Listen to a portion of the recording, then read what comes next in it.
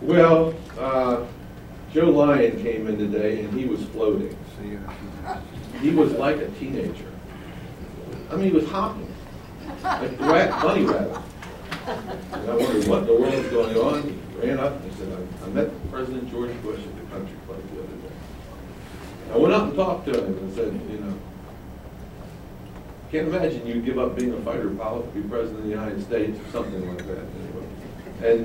And Bush looked at him, and they really got along real well for a few seconds. The Secret Service came over and said, who is this crazy-looking guy? But anyway, to make a long story short, after it was all over, Joe said, there's my wife over there. And so when George Bush was leaving, he went over and talked to Jane, stopped by and talked to Jane. And she said something to him, and he gave her a kiss on her right cheek, and she said she has not washed her right cheek since Wednesday night. Isn't that true? Something like that. I'm going to repent of a little bit of my story because it was a little bit of an exaggeration.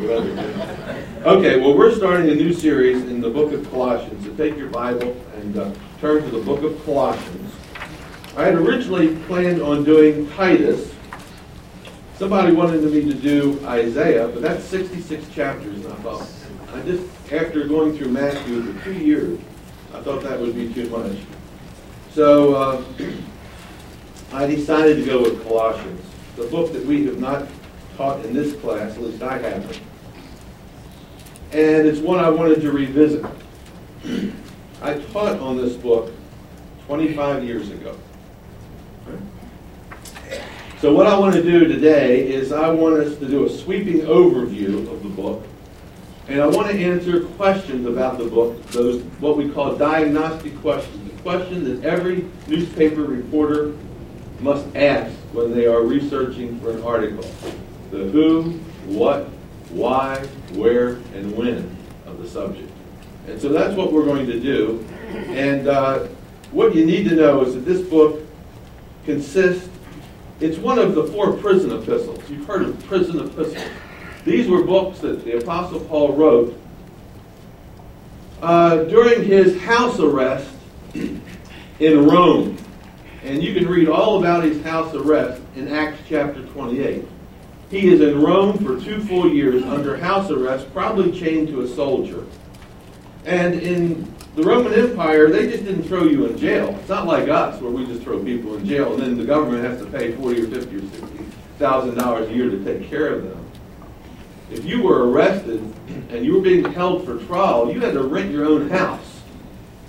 And he rents his own house, and a soldier is assigned to him, and he's there for 2 years, between the years 61 and 62 A.D. And during that time, he writes 4 letters. The letter to the Ephesians, the letter to the Colossians, the letter to the Philippians, and the letter to Philemon. 4 letters. We believe that Colossians is the first letter that he writes. Okay? And Colossians and Ephesians have a chapter in them that look very similar, at least large sections. But we believe Colossians was written first. So this morning what I'm going to do is I'm going to go through selective verses in order to give us a feel for the book. So let's answer the question, the who question. Okay? Let's look at who writes the book. Look what it says in verse 1. Paul, an apostle of Jesus Christ by the will of God, and Timothy, our brother. Now notice how Paul identifies himself. First of all, he identifies himself as an apostle, which simply means a messenger or a representative. Paul is writing on behalf of someone else. He says he's writing in that verse on behalf of Jesus Christ. Some of your translations reverse it and say on behalf of Christ Jesus. Jesus being his personal name, Christ being his title, which means Messiah or anointed one. So God has anointed Jesus to be the Jewish Messiah and the King of the world, and Paul is being sent out by Jesus. And he represents Jesus. What he says is the mind of Christ for the church here at Colossae. Then he adds this. He says, an apostle of Jesus Christ. And look at this next phrase. By the will of God. In other words, Paul didn't choose this assignment of being an apostle. He didn't choose the office. He was drafted. This is known as the call. The call. You've heard of being called into the ministry? Well, just imagine, there's two ways that you can go into the ministry. You can go into the ministry by choosing to be a minister. And there's nothing wrong with that. A lot of people say, I want to be an accountant, I want to be, a pilot. Some people say, I just want to serve people, I want to go into the ministry. And others sense that they have been called into the ministry. It's like it used to be in the United States military service. You could either join what branch of service you wanted to go into. You were a volunteer. Or, remember the old days? You get drafted. And they told you where to serve. Paul, on the Damascus Road, has been captured and drafted by Christ and chosen to be Christ's spokesman to a whole group of people. So he is an ambassador or an apostle or a messenger on behalf of Messiah Jesus, the Jewish Messiah, the universal King. It's all been by the will of God. Now, also we know that Paul is a prisoner at this time. So he's not only an ambassador of Christ, he's a prisoner of Christ. If you look over at chapter 4, now I told you this was a prison epistle, and you just took my word for it, right? But we know from the text that this is the case. Notice in verse 10 of chapter 4, he says, Aristarchus, my fellow prisoner. See that? So Paul is in prison at the time of writing this, but not the kind of prison we think of. Okay. And then, in the middle of verse 18 of chapter 4, he says, remember my chains. So most likely Paul is chained to a soldier, and he's confined to a limited space. I liken this to Al Lipscomb when he was under house arrest. Remember when that happened? He was arrested, he was found guilty, he was put under house arrest. They put an anklet around his leg, and he was limited to his house. And that's what Paul is when he writes this. Okay. Now go back to chapter 1. We see that Paul's not the only one involved in this process of writing. He has a secretary. He says, and Timothy, our brother. Paul, an apostle of Jesus Christ by the will of God. And notice who else is writing with Paul. Timothy, our brother. Now, Timothy is Paul's secretary. This is a dictated letter. Paul's standing there dictating it, and Timothy has his pen out, and he's writing down what Paul said. In fact, that verse that we just looked at back in chapter 4, I'm going to just stay there for a second, but you can see what he says right there in 4:18. Look, he says this. The salutation, you see that, 4:18? The salutation by my own hand, Paul. The only part of this letter that Paul actually writes with his own hand is the ending, which is called the salutation. Everything else has been written by Timothy. Paul's process in writing letters was always this: to dictate the letter to a secretary, and then at the end of the letter, sign it with his own hand. Just like an executive would do today, where he, dictates a letter to his secretary, she types it out, and he puts his signature on it. So Timothy likely is visiting Paul in this rented home. Paul has a whole bunch of visitors in this rented home. You need to read Acts 28. It explains it all. So that's the who wrote it. Now look to whom it is written. Look at the audience. We have the author, now look at the audience. To the saints and the faithful brethren. To the saints and faithful brethren. Now this could refer to two different groups. One group called the saints, one group called the faithful brethren. Some commentaries say that. He's writing in two groups. The saints are the Jews. The faithful brethren are the Gentiles.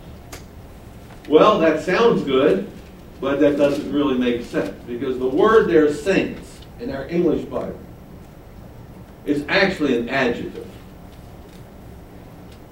And you know what an adjective does? What does an adjective do? It modifies a noun. Okay?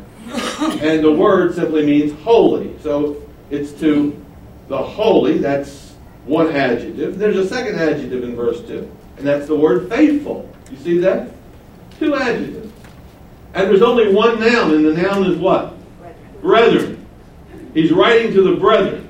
The holy and the faithful brethren. Those who are set apart, who have given their lives to Christ and are faithful in that allegiance to Christ.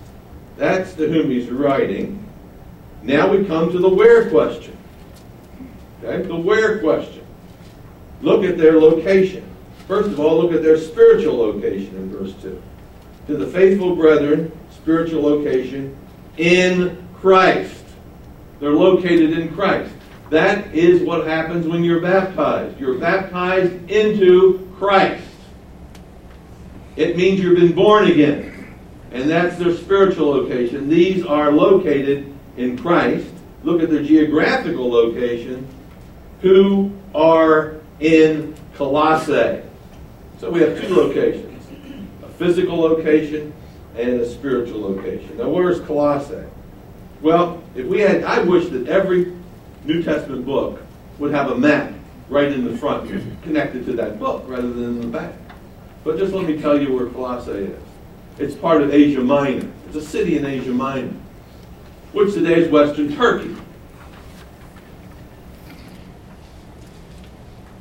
In the book of Revelation, John writes to the seven churches in Asia Minor. Remember when he does that? Smyrna, Pergamos, Laodicea. Remember that? Those happen to be 7 cities in Asia Minor or Western Turkey. Colossae is another city that's located in that same region. It's 11 miles south from Laodicea. That church that was lukewarm. Remember that church? It's 100 miles east of Ephesus. Remember that church? The church that lost its first love? So it's right in that region, 100 miles east of Ephesus. And it's part of a highway, a trade route, that would go from east to west across Asia Minor. One thing we know about this region is that in 63 AD, a major earthquake hit this area, and Colossae was wiped off the map. When you think of the worst earthquakes we've had today and how it's just rubble, that's what happened. And it laid in ruins. And finally, just as from weather and the elements, you couldn't even see the ruins anymore. The ruins of Colossae were unknown until 1835, when a little item, which was part of a temple in Colossae, appeared out of the ground on a high mount. And Colossae was rediscovered. It's never been excavated. The Turkish government will not allow anyone to go in there. Well, I shouldn't say that. They welcome any archaeologist to go in and excavate the region, the city, but they want a $50,000 fee up front for you to do that for a week.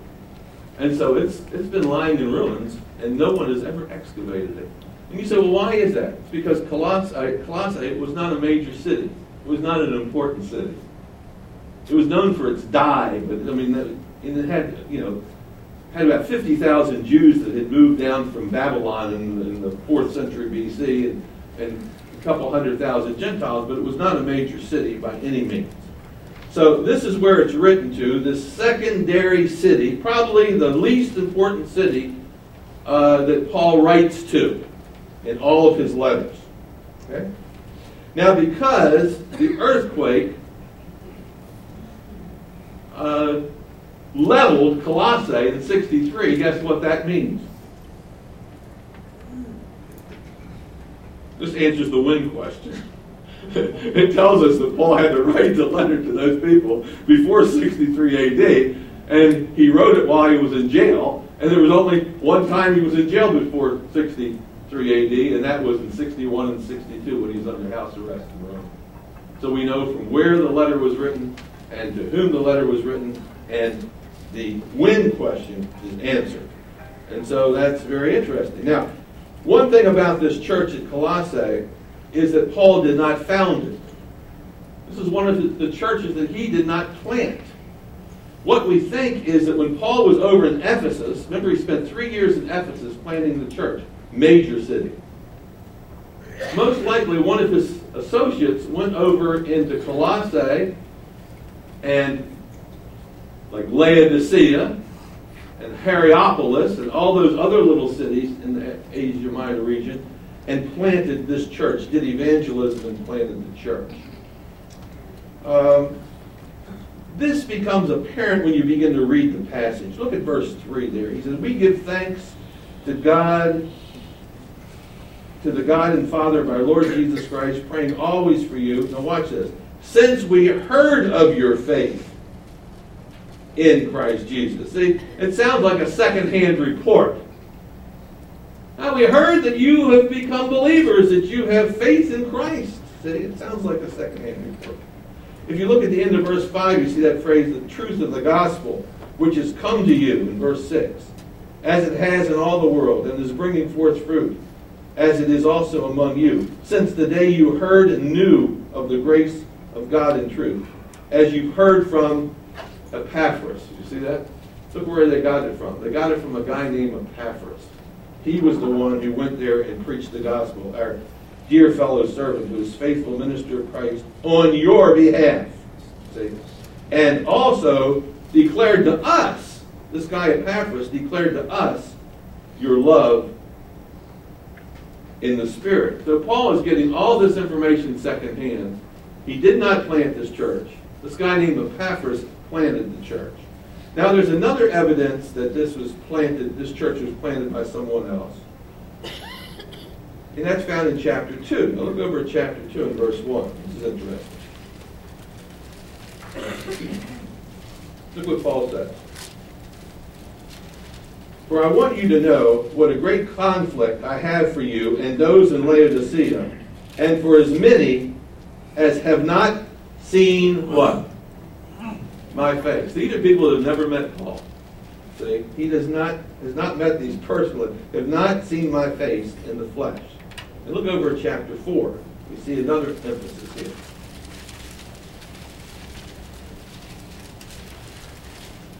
And look at verse 12.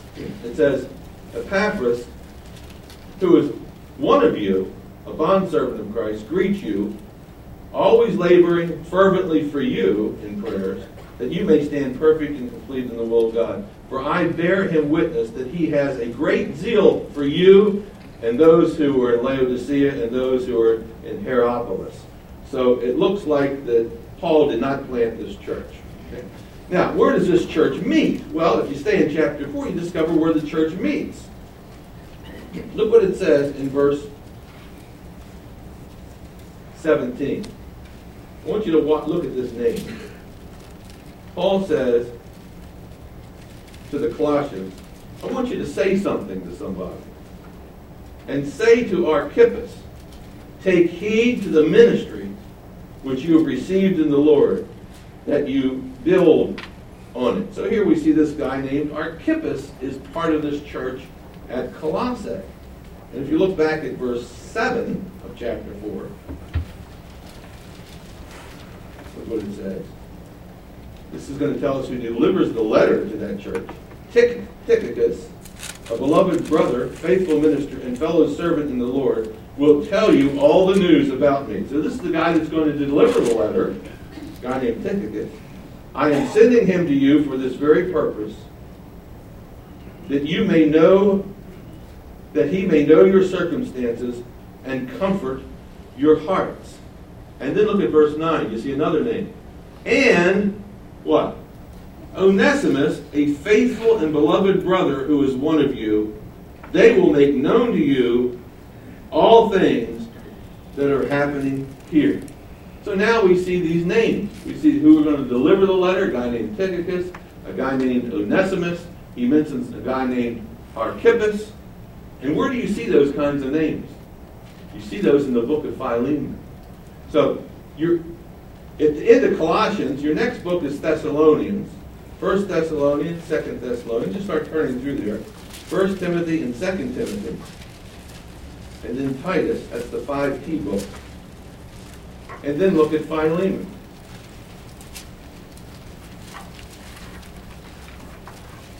Now watch this. Our question is a where question. Where is the church located? Where does it meet? Well, we know it's located in Colossae, but where does it meet? Now look at this. Philemon chapter 1 and verse 1. Paul, prisoner of Jesus Christ, there you are, he's the prison epistle. And Timothy, our brother, same other guy. To Philemon, our beloved friend and fellow laborer, and to beloved Apphia, that's his wife, and Archippus. See, we just saw that. Fellow soldier. And to the church that meets where? In your house. Down in verse 10, he mentions Onesimus. Do you see that? Onesimus is mentioned. I appeal to you for my son Onesimus.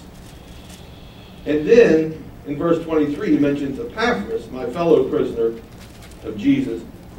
So the church that he's writing to meets in the house of a man named Philemon and his wife Apphia, which tells us that this is not a great church of 1,000 people or even 100 people. There are probably less than 20 people in this church. And they meet every week around the meal table. They have a meal that lasts 2 or 3 hours. And this letter is going to be read when the church gathers around the meal table. It's like you're gathered around the table. If we had a breakfast and we all ate breakfast, and we called it the Lord's Supper, we were doing it in the name of the Lord, and then I got up and spoke, and I would be reading this letter of Colossians to you, it would be similar to what was happening in the first century church. And so this letter will be read out loud to the church meeting in Philemon's house. And Archippus is one of the ministers in that local church. Does that make sense to you? Okay, so let's go back to Colossians, and let's discover who makes up this church. What is the ethnic makeup of the church? So go back to Colossians chapter 1, and I'm going to show you who these faithful and holy brethren are. Colossians chapter 1, and look down at verse 21. Colossians 1, 21. And he says this, and you who were once alienated and enemies in your mind by wicked works, he is now reconciled. Same phrase that's used over in Ephesians, and it refers to Gentiles who were once alienated and strangers to the people of God. He's describing Gentiles here. We see that down in verse 26. The mystery, which has been hidden from the ages and from generations, but now has been revealed to his saints. To them God willed to make known what are the riches of the glory of this mystery. Look at this. He willed to make known the riches of the glory of this mystery among the who? Gentiles. You see that in verse 27? Which is Christ in you, the hope of glory. So notice he's talking about Gentiles. Then in verse 13 of chapter 2, look what he said. And you being dead in your trespasses. And then look at this next phrase. And the uncircumcision of your flesh. Well, who was uncircumcised? Gentiles were uncircumcised. This letter is written to Gentiles. Gentile believers.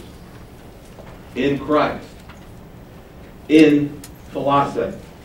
Yet, they are being influenced and they're being pressured by Jews who are saying, if you really want to be the people of God, you need to start keeping the Jewish laws. You need to keep the laws of Moses. You need to be circumcised. And so all this pressure is being put on these Gentiles to become Jews. And that's why the book's written. It's written because Judaizers are pressuring these Gentiles who have found grace through Christ to come under the law of Moses and be circumcised. In fact, in chapter 2, again, if you just look at verse 16, look what he says to these Gentiles. So let no one judge you in food or drink, or regarding a festival or a new moon or Sabbaths. And that's talking about Judaism. He says, which are a shadow of things to come. Those were Old Testament shadows pointing to someone. But the substance is of Christ. So this is why he's writing, to keep these people living according to grace, not fall into the old ways of Judaism and abandon grace.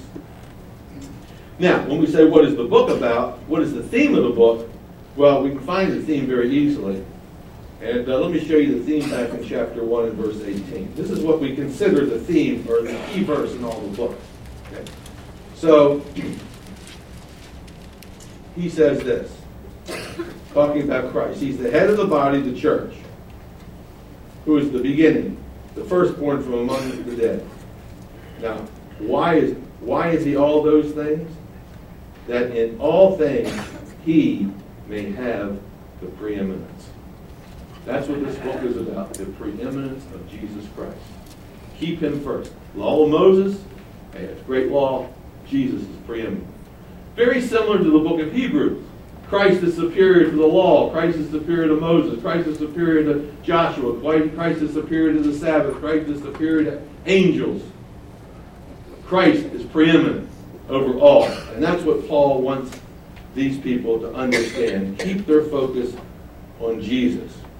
Now, notice a couple things in chapter 1. First of all, I want you to notice he's preeminent in his incarnation.